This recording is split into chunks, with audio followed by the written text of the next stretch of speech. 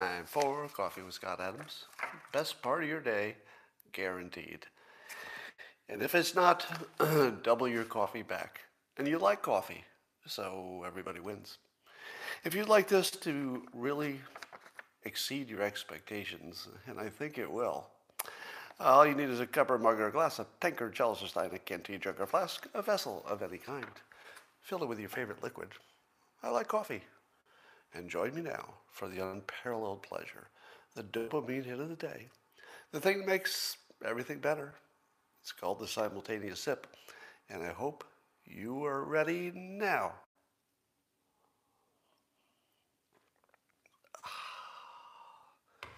Well, if that wasn't enough excitement for you, you can see that there's going to be a whiteboard presentation later. Yes, it's that good. But let's talk about all the things. In my ongoing segment of Joe Biden evolving into Donald Trump, we now have Biden playing golf while there's a crisis on the border. So remember, every time you see Biden just evolving into a version of Trump, just remember who told you it was going to happen months before it did. Now, since we know from the Project Veritas undercover video, we know that CNN, at least according to their technical director who was caught on camera, we know that they actively try to make Joe Biden look like he's, vital and young and fit. And they said it out loud, directly said, we're trying to make him look like he's a healthy guy. And I have to compliment whoever dressed him for the photo shoot, because you don't see him golfing. I don't know if there's any video. Is there any video of him actually golfing? Because I'd sort of like to see his swing, if you know what I mean. But my compliments to the wardrobe propagandist. He looks really good. There's a photograph of him in a really flattering golf outfit that looks new and shiny. And, if I'm going to be objective, there is a thing that Joe Biden does very well, which is he's a pretty good role model for fitness, right? I believe he's been a lifelong exerciser, keeps his weight under control, even at his age. You got to admit, that's not nothing, right? I wish we had more presidents who would have sort of a fitness bias. But it's funny because we know that this is, sort of a staged propaganda kind of thing, but it still works. I don't mind when our leaders, I don't mind at all when a president does a staged thing to look, strong and athletic. That's fine. That's good technique, actually. What about this argument? The argument against letting kids use, let's say, private schools, is that if you move the funding from the public schools, the public funding, to let it follow the students and they go to private schools, there will be less funding for what's left behind. So the public schools will fall apart, so goes the argument, if you let money flow to the private ones. I would like to challenge that theory. And here's the assumption where I think we differ. Obviously, math is math. If money moves away from the public schools, they'll have less money. That does seem like a problem, right? So far, that's not crazy. But there's a difference in assumption. My assumption is that the only thing keeping massive extra funding of schools, both from private individuals, billionaires, endowed whatevers, as well as the government, probably could put in more. I think what keeps anybody from putting more into the school system is what? What smart person pours money into a broken system that can't be fixed? Nobody, right?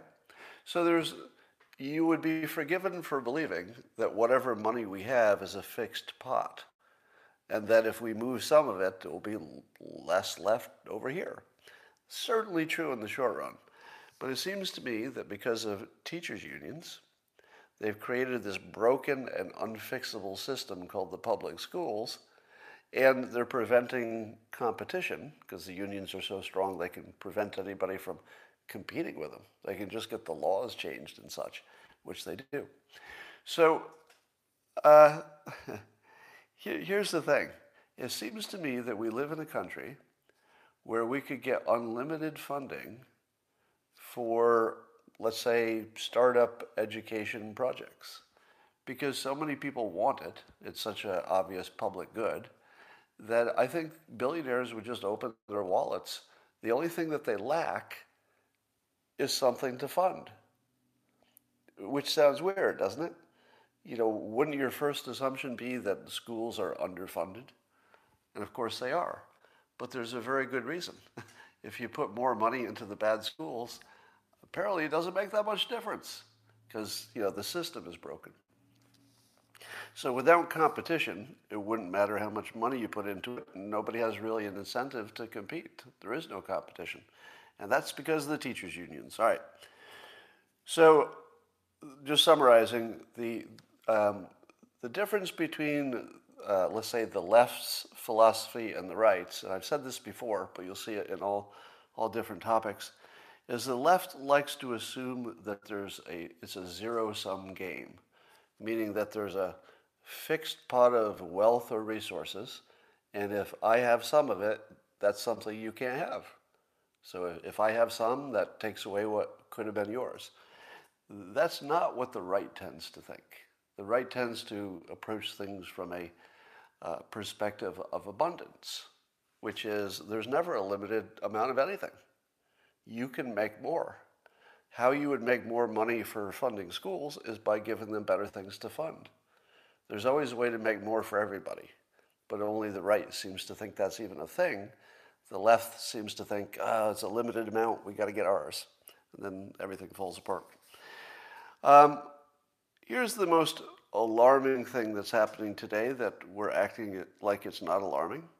I've now heard 3 high-end attorneys who understand the legal, defense world. 3 of them so far, and I think Dershowitz was one, predicting that the facts of the matter, Robert Barnes was another, and it was just another one I saw, people who really know what they're talking about, saying that it's unlikely that the facts of the case and the law will be used to decide the outcome. And that it's how how the jurors feel.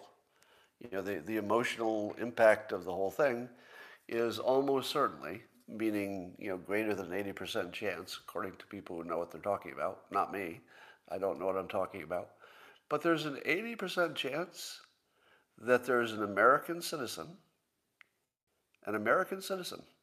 who is innocent until proven guilty, and we're sitting here like it's okay with the complete knowledge that there's an 80% chance that he will go to jail for at least 12 years because he's a white male. Now, you're going to say to yourself, that's not why. It's because he frickin' killed the guy on video. That's why he's going to jail. If he goes to jail, it's because he killed the guy right in front of us. I get that, right? That's a completely legitimate point of view.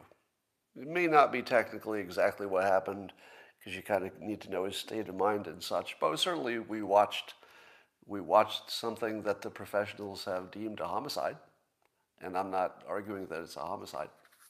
So certainly the human actions had something to do with it, but still, you have to support the system, right?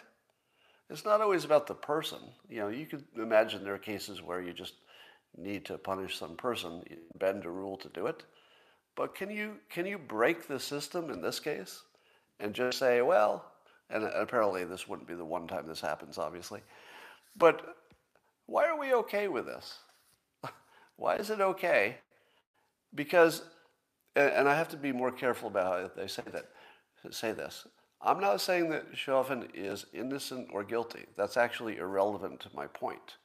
My point is that his innocence or guilt won't be part of what puts him in jail or not. It's just not part of the decision.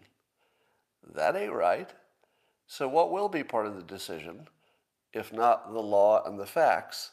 And again, this isn't my opinion. This is people who are in the law and know what they're talking about. If they're not going to be used, isn't it a racial outcome? And how is it not, really? How is this not? I don't want to use the L word, because as soon as you use the LYCN, that word, then it becomes a whole, it's a distraction. But clearly, the entire world is watching him getting ready to go to jail for 12 or more years because he's a white male. Now, he might also, let me be very careful, he might also be completely guilty. I think the prosecution made a pretty good case. But that's not what he's going to jail for. According to the people who know what they're talking about, they're not even going to look at that. They're just going to vote on how they feel. How is that okay? I guess we just don't have an alternative, right? Nobody's got a better idea. And so we'll just say, well, okay, here's my theory. The only reason that's okay is that we've been brainwashed. That's my theory. That you would not put up with this for a second if the media had not told you to do it.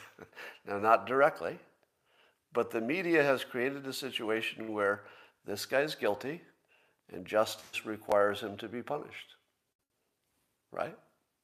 And that narrative existed long before we even saw the defense's case, long before we saw the prosecution's case, which I assert, again, is very strong. So I'm not saying he's innocent of anything. The prosecution made a good case. It's just not going to be used to decide his fate. I'm not cool with that. I just don't know what to do about it. So here's an interesting thing. So now, we know this, and by the way, fact check me on this following thing, because I don't follow the vaccination stuff too closely. But my understanding is that the J&J vaccination is sort of being pulled back temporarily while they're looking into whether it's causing some exotic or rare blood problems. But apparently, the state of our data and reporting is so bad that we don't know if it's rare. Apparently, it's kind of hard to tell who's having what kind of reactions. Now, I hate to be a conspiracy theorist. He lied. Okay, I love to be a conspiracy theorist. If I could be one thing, it would be a conspiracy theorist. So I kind of like it. And here's my conspiracy theory. So you've got billions of dollars at stake in these vaccinations.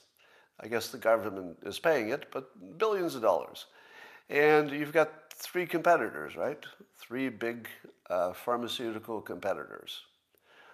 Two of them are making this mRNA newer kind of vaccination, which requires 2 shots. Would you rather have something that's newer and you require 2 shots, or something that's been around so long we understand the risks a little better in terms of the technology, not the specific shot, but the technology, and you only need 1? Which of those do you like better? Well, it's obvious, right? If you could take the one that's always worked forever and you only need 1, right?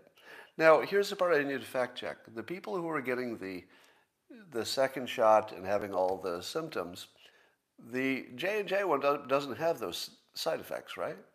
Can I get a fact check on that? When I say side effects, I mean the feeling of the flu and like you got knocked out and stuff. And people are saying that the other vaccinations had some side effects too. We just don't know if they're significant. All right, so on paper, the J&J shot would be better because it's one shot instead of 2, better because it doesn't have the side effects that might make you lose a day of work, better because it's not new technology, although let's acknowledge the new technology might be way better, but it's new. So you just have a little less visibility, right? So what are the odds that the problem that J&J is having are real? You see where I'm heading with this? Do you know who is the biggest, I think, just visually, it seems like, Who would be the biggest funder of the news? It would be pharmaceuticals, wouldn't it? They're the biggest funders of the news because they buy advertising on the news. And so the news has taken a side, basically. Now, it doesn't look like it. If you're just consuming the news, it doesn't look like they took a side. It looks like they're just reporting the news, right? The news says the J&J thing has a problem. The news, these are just the facts. No propaganda here, right? Just the facts. A problem has been raised. J&J is looking into it. A little bit more reporting, a little bit more reporting on that. Hey, did you notice a little bit more reporting? Do you see this subtle difference between paid propaganda? I'm not saying that's happening, by the way. I'm just saying, could you tell the difference between just reporting the news and deciding that you wanted to kill one of the shots because the other two companies spend more on advertising? Which, by the way, I don't know if that's the case. I doubt that's exactly the case. But my problem is, I used to live in a world where I could rule this out. I could just say to myself, I don't live in a world where some company is going to start false rumors about another company, plant stories in the media just so they can sell more vaccinations. I certainly don't live in a world where something like that could. Yeah, I do. I do. I'm not making a claim. There's no allegation being made here. I'm just saying we live in a world where you see this and you say, is it a coincidence that the unambiguously best shot just got ruled out by the media? Is that a coincidence? It could be nothing but the news. All right? I have no information that would suggest this is anything but exactly what's happening. Science spotted some problems. Science is cautious. Science pulled back. Science is looking into it. That's all we know. But man, we don't live in a world where you can just assume that's what's happening. We do live in a world where there's $1 billion on the table if you can place a story in the media. What would you do if you worked for a big company and you personally could just get insanely rich if just you could get a few friendly reporters to just boost a little story and maybe see if it gets picked up by the other ones so you don't have to bribe them? It'd be kind of tempting. All you got to do is give somebody a story that's completely true. Hey, reporter, this is totally true. You can check it yourself. We've seen some problems with side effects with our competitor's vaccination. Do you think this is a story? I'll package it up for you so you don't even have to do much research. Here are the people to talk to. Here are the data and the source, and here it is. That'd be a good story, wouldn't it? That's how the world works. Stories are planted. They're not always found. Big controversy about whether you should wear masks after vaccination. Dr. Fauci says that since you could still get the virus, even vaccinated, that means you could still, in theory, spread the virus, because anybody who has it can spread it. And therefore, getting the vaccination, Dr. Fauci says, is no excuse not to wear a mask. Well, Dr. Jay Bhattacharya, who appeared on Fox News, argues this. He said that because of that argument, Dr. Fauci is probably the _1 anti-vaxxer in the country. Boom, reframed. Boom. Here's his argument. Dr. Jay Bhattacharya's argument is that because Fauci is telling people they still have to wear masks, he's kind of telling them they're not going to get enough benefit from the vaccination. He's also kind of saying maybe, I'm not saying this, but if you were a conspiracy theorist and you were already worried that these vaccinations aren't even real, they're real, by the way. I wouldn't worry about them not being real. But it plays into every fear. If you still have to wear a mask, don't you say to yourself, Dr. Fauci, you've been wrong about masks before, maybe once or twice. So everything about this is like a caution flag to people who are already cautious. This is a pretty good argument. It's also a good reframe. So by reframing Fauci as the obstacle to vaccinations and then showing a perfectly solid argument for why that would be the case. Well done, persuasion-wise. Now, let me speculate about why Dr. Fauci might be saying we need masks. I think other people probably say it too. So he's not alone. But why would he say that? What are the possible reasons he would say that when many of you are saying, no way, I'm not going to wear a mask after I get a vaccination? That's cray-cray. Well, reason number one, Dr. Fauci's job is not to make you happy. It's not in his job description.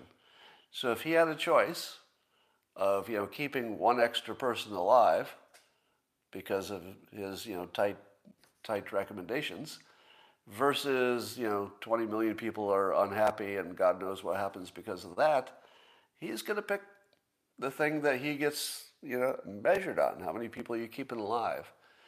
So he's not exactly, he's completely the wrong person to give you advice. You get that, right? If you're a Democrat, you think he's exactly the right person. He's the expert. I mean, if you're not an epidemiologist, people are going to come after you. But you know who I would rather make that decision? Nate Silver. Right? Now, he got a lot of crap because he said something about the statistics of the pandemic.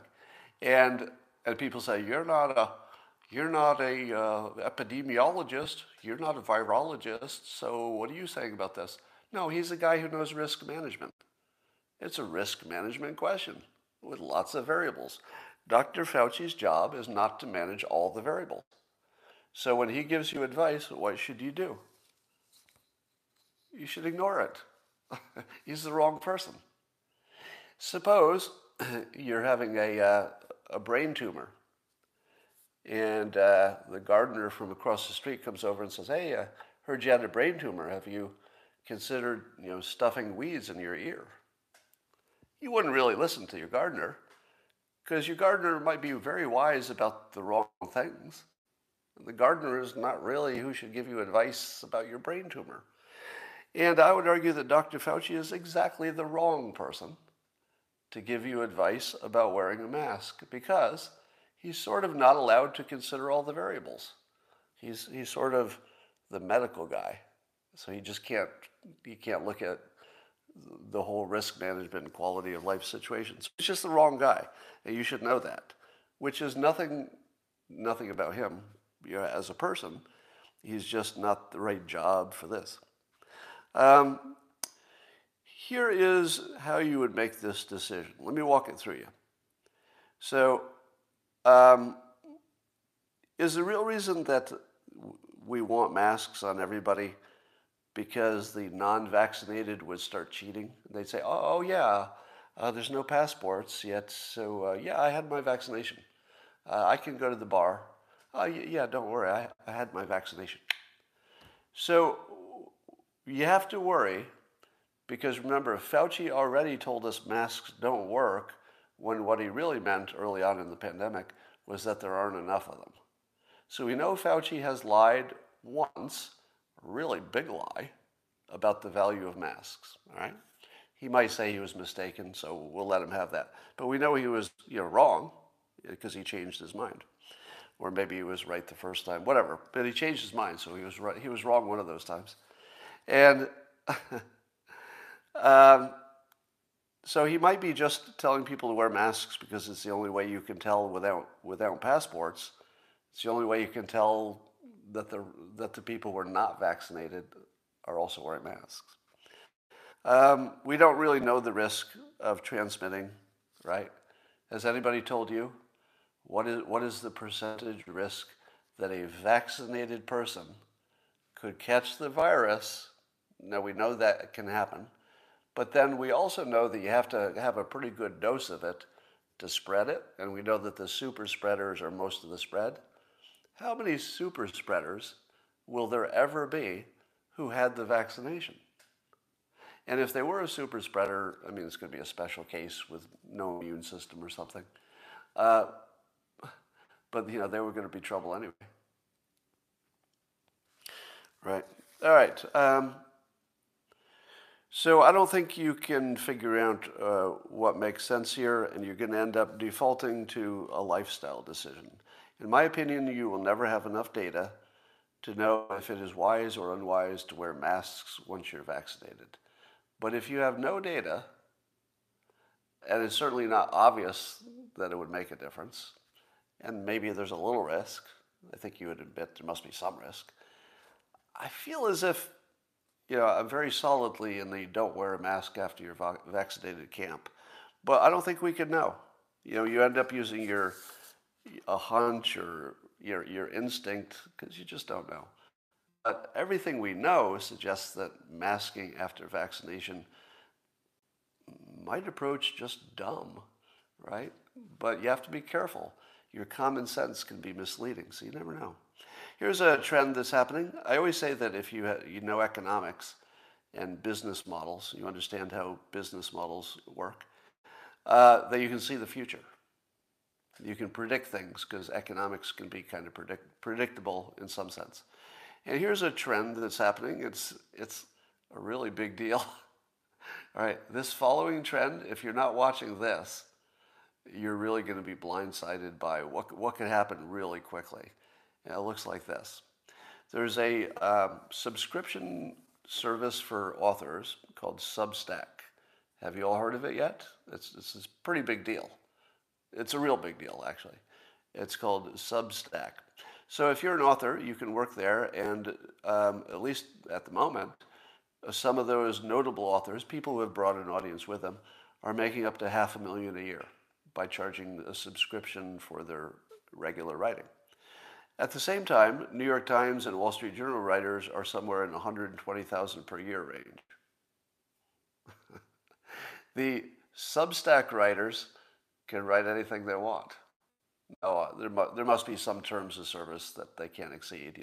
They couldn't go full Nazi, I'm sure. But in terms of standard other platform censorship, and in terms of somebody telling them from the top, like a CEO saying this is what you're going to cover and this is your narrative, they don't have that. So Substack, because it's way more profitable than working for one of these propaganda, legacy platforms, is going to suck off let me say that differently. Might absorb all the best writers, because why would you work for 1/5 of what you could earn? So Substack is going to suck all the people away from the ad-based businesses. So if you're an advertising-based business, you're in real trouble because you're not going to be able to hire talent. And without that, you're dead. Similarly, there's a situation with YouTube. So YouTube is, ad revenue plus you could subscribe. But if you're a creator making stuff for YouTube, you would make a small fraction of what the same creator would make on locals. So I put a lot of my content that you don't see here, most of the micro lessons on success and persuasion and stuff, fitness and whatnot. I put those on locals because if I only put them on YouTube, it would be just a fraction of the same financial impact. And now YouTube has a response because they have a subscription service. If you are a consumer of YouTube, and you should be, it's like the best thing out there, right? As much as I complain about YouTube for this or that, as a platform and a service, oh my God, it's good. It's like just the best thing YouTube is. But it's not so good if you have to watch the ads. So for my money, it's one of the few things that's just so totally worth the subscription. However, that does not help the creators as much. That's just good for the people watching it. So I highly recommend YouTube if you are a consumer. For creators, they might be able to do a little better in some other platform. Locals being the one I would recommend, because that's where I am. By the way, full disclosure, I have a small equity stake in Locals, just so you know. All right. Apparently, we're having a mass shooting just about every day now. And even way more than last year, and last year was crazy. Now, we don't know how much of this is because of the pandemic, right? We don't know how much of this is because of, police maybe pulling back. It's hard to know exactly what's behind this all. But I'll tell you one thing that's definitely behind it. And experts, talk about this all the time, the copycat people. Imagine a world where all of the news wasn't covering these mass shootings all the time. What would people even think of to do? If you didn't know there was such a thing as a mass shooting that was happening once a day, and you had some kind of feelings of violence, what would you do? Well, you wouldn't even think of it. It's pressed into our heads to the point where it's literally the first thing you think of if you have a bad day. Yeah. Now, we have to know it's happening, so you can't not cover it. But I would certainly make some kind of law that says the only coverage is the statistics, and none of the coverage is human. So that you just couldn't show any footage of the event. All you could show is the box score. 3 people dead, suspect dead, boom, Tuesday. And at least you know what's going on, maybe what city it's in, et cetera. So you wouldn't be in the dark, but you wouldn't be encouraging it the same way. And it could be that the shooter, video games maybe have an effect on people's psychology as well. But man, we're in a situation where the news basically causes these mass shootings. Let me say that again. The news causes the mass shootings.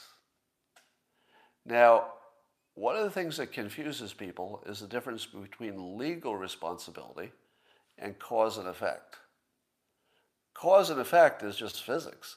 This caused this, caused this, caused this. Legal responsibility can be its whole separate thing, right? So in terms of who's responsible for shooting people, it's the person with the gun from a legal standpoint. If all you're looking at is the law, we all agree it's the person with the gun who's the one responsible. But if you're looking at a chain of cause and effect, outside of the context of the law, it's the news. The news makes the mass shootings, and then the news covers them, and the news makes more money, and then they generate another one, and so it's the news business, basically, is the cause. All right. Let's see what else we got going on. Rob Henderson, who writes about human nature, he's a good follow on Twitter. Rob Henderson, so look for him. And he was talking about a new survey that came out that said conservative women, I was talking about who's the happiest, conservatives or liberals, men and women. And the top line result is conservative women are particularly blissful. 40% say they are very happy. That makes them slightly happier than conservative men.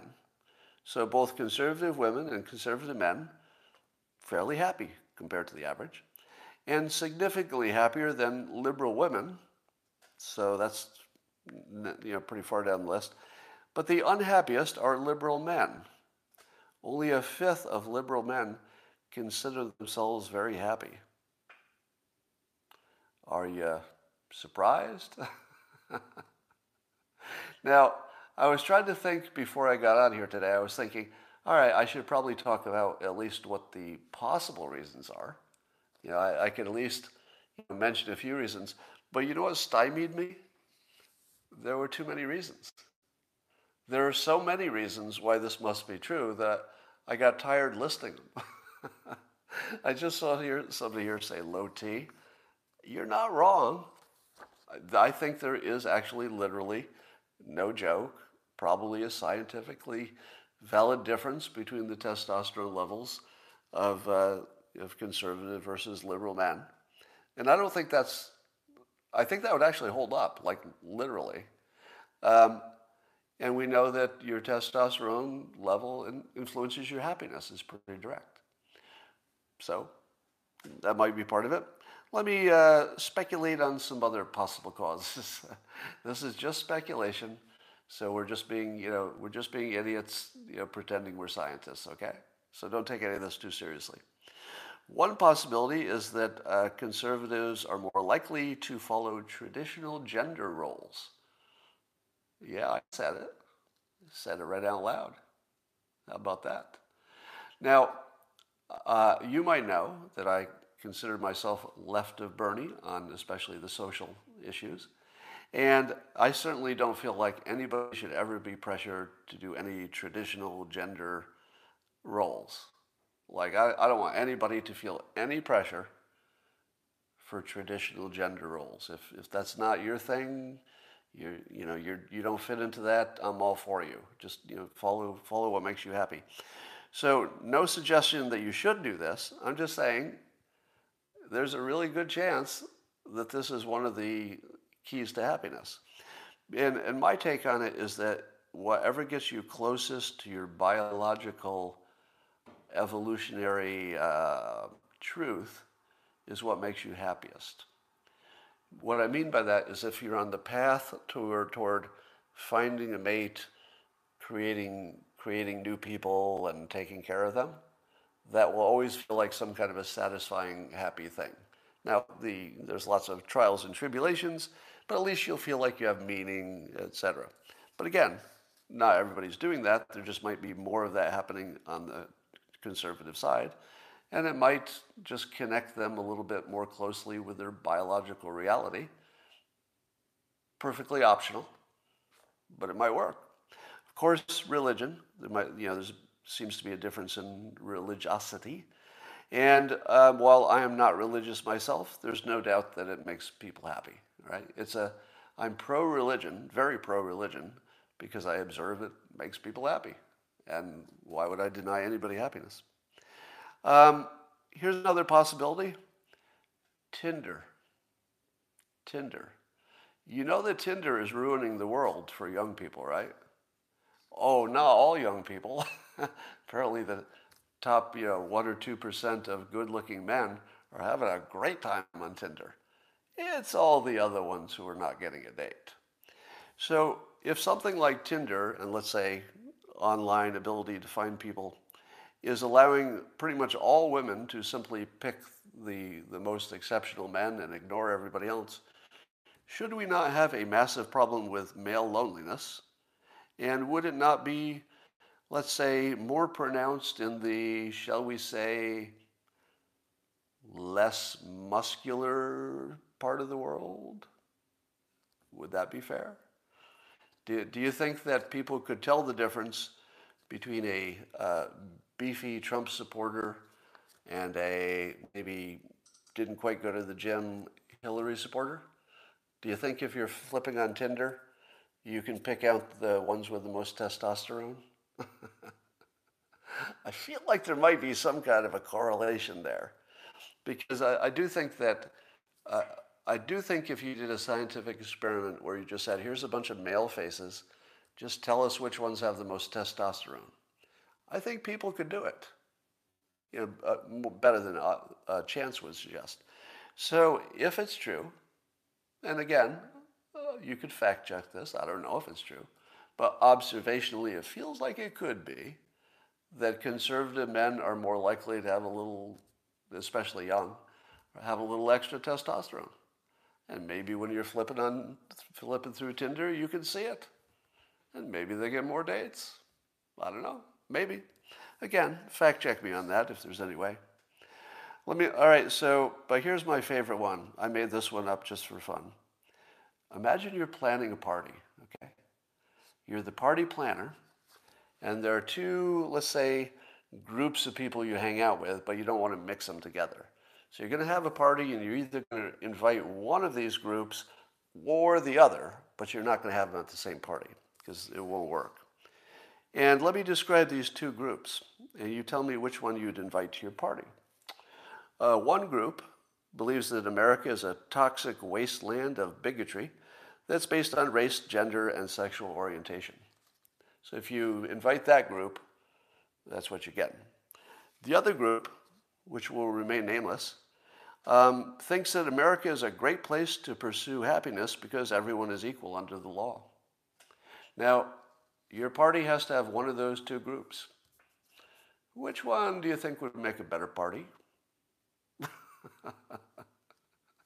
So, I feel like there are really good and somewhat obvious reasons why liberal men are the unhappiest they've ever been. And I don't think it's funny. Even though I'm laughing at it, there's something about the situation that's funny. But when you get to the individual person who's dying of loneliness and doesn't know why, that's not funny. I mean, that's legitimately like a big, big problem. So I don't want to minimize the problem, but we do kind of know what the problem is. I think we know what the source is. All right, you want to go to the whiteboard? Are you ready? Okay. I believe that one of the problems that liberals have, that conservatives have less of, and again, everybody's different, but sort of a generality, is that sometimes, and maybe I shouldn't even make this liberal versus conservative. Yeah, just forget that part. This is just different ways of looking at the world. There are two ways to look at success, and this is just a slice of success, right? Not all of it. And I'm going to reframe something for you. Wouldn't you believe, in your common sense and the way your brain is organized, doesn't it make sense that in order to succeed, doesn't it make sense that you should understand the facts as well as you could? How could that not be true? The better command you have of reality and the facts, the more likely you'll be successful. How many of you agree with that statement? The better you understand the facts, the more successful you'll be. We'll see in the comments if you agree with that. Because there's a little bit of problem with that, as logical as that sounds. You can't tell what the facts are. Didn't you used to think you could? You used to think you could tell the facts. Now, in a world that doesn't exist, but like a hypothetical world, where you could actually tell what was true, that would be a pretty good strategy for success. Oh, the more you know about what's true, the more you can craft the right strategy. That makes perfect sense. But you don't live in that world. You have a perfect strategy for a world that just doesn't exist. How many more times do you have to see in the last 12 months that the facts change right in front of you? What you thought was true yesterday just isn't true today. So if you use what's true as your main filter, you're just going to run into a wall over and over again. Sometimes it'll work great, but there'll be a lot of walls. Now let's say you were irrational and you said to yourself, I don't know why this thing works, but it seems to work, so I'll just keep doing it. Well, what are the facts you're using to determine you should do that? I don't really have any. Because your life is mostly this stuff, where you test stuff and you observe what happened. If you walk down to one door of your house and every day a baseball hit you in the head, but you couldn't figure out where it was coming from or why it always hit you in the head when you walked down one door but not the other, wouldn't you still stop walking out that door?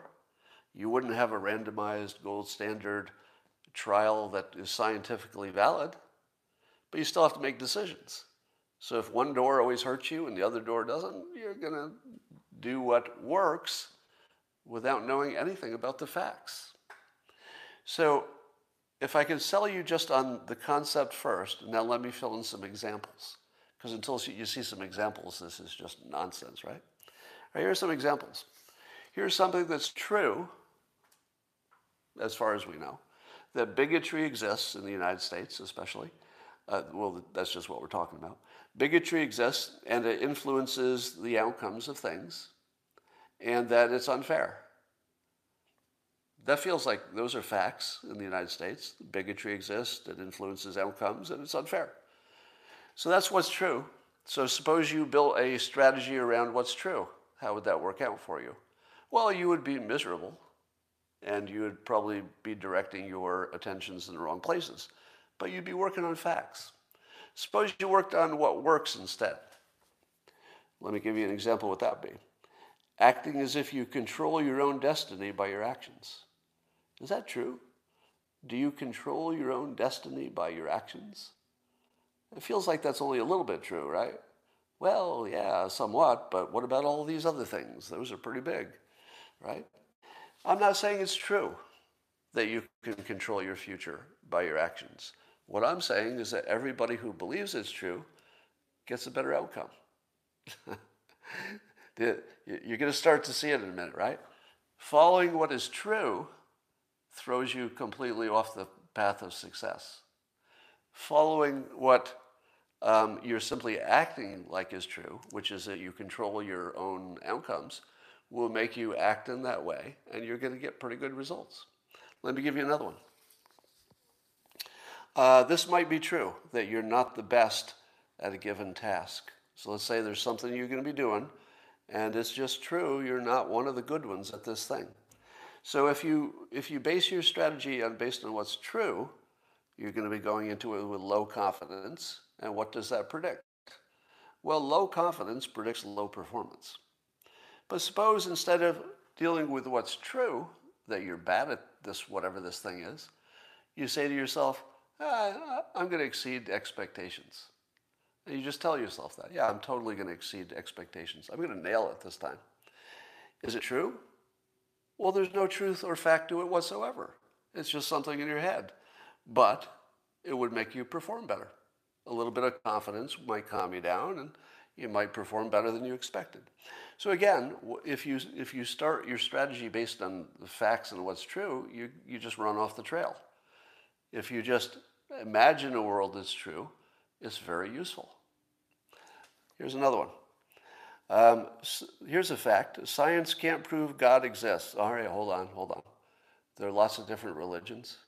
So for this example, let's say that science can't prove that somebody else's religion exists. Okay?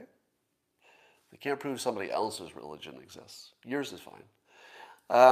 So the facts are that science can't prove somebody else's religion exists. But it's also true that religion makes people happy. Definitely. Religion makes people happy. Makes them more successful. I think they live longer, right? And healthier. I believe that the science is completely consistent about that. So should you go with what's true, which is, I can't do a science experiment and find me some God, so I don't know if I can deal with it that way. But suppose you just go with what works. 7 generations of your family worshiped God. They all did great. So you do it. And it works out great. Let me give you another one. Let's say unions are good for workers, and we should support them. Doesn't that sound completely reasonable? Now, I don't want to get into too much the argument of unions are good or bad. But I would say most Americans would say unions have a role and they've made the world better, especially for workers. So isn't it a fact that unions are good for workers and we should support them? And if you took that as a fact, you'd have a certain set of policies. But here's another view. Teachers unions don't work because their opponents are children. The only union that has as its opponents children. You can't take the teachers' unions and throw them in with the argument in which it's adults against adults. The teachers' unions is the only one where it's adults in the teachers' unions whose opponents are literally children. That's not where you want a union. I want a union where I've got a powerful force, let's say the owners of the company on one side, and then the workers, they get together to equal the force. And then you've got a nice competitive, productive competitive situation. Everybody gets what they want. That's not the teachers' unions. The teachers' unions they're treating the children as the enemy. That's not fair. Now I know technically, they're negotiating with their bosses for raises, but that's not how it works out, right? So here's my point. Every time you get stuck in what are the facts, you're probably leaving out some options that might be better. No two situations are alike. Clearly, there are plenty of cases where you should just follow the facts.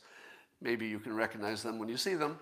But my point is that following the facts slavishly is a loser strategy because you don't know the facts. And believing you do is what leads you over the cliff. All right. I got one more story here, maybe two. In the Washington Examiner, writer Eddie Scarry, or S-C-A-R-R-Y, Scarry, is writing about how the media is treating the Duante Wright tragic shooting and death. You all know that story, right? That's the one where the police officer mistook a taser for a handgun and killed this guy when in the attempt, hoping to taser him, but killed him. And so Columbia University professor Sarah Seo, she weighed in on it, I guess in the New York Times, and she said this, that traffic stops should not be harrowing or dangerous experiences, but too often they are for people of color. And that she proposed that if somehow, we just, a camera had picked up his license plate and just sent him a ticket, then he never would have been stopped, and there never would have been any opportunity for anybody to get hurt. Is that a good idea? Well, as Eddie Scarry points out, that's not exactly covering the whole context here, right? The context is that the only reason there was a problem is that he had a warrant, an arrest warrant. I think a weapon was involved in the arrest warrant. I can't remember what the warrant was for. And he resisted arrest. And then there was a tragic mistake of the confusion of the taser. So is it fair to say that if we could have changed things police-wise, we would have gotten a better result? I don't know. So as Eddie Scarry writes, the idea that Wright ended up dead because of expired car tags, which was the original reason for pulling him over, I guess. And even though it wasn't expired, it just wasn't posted in the right place. And something about an air freshener that nobody believes has anything to do with that. But why do you think he got shot? Do you think he got shot because he got stopped, or did he get shot because he resisted arrest? Which of those is the truth? Well, you could argue about this all day long, and obviously you needed everything to happen the way it did for it to go the way it did. But let me suggest this.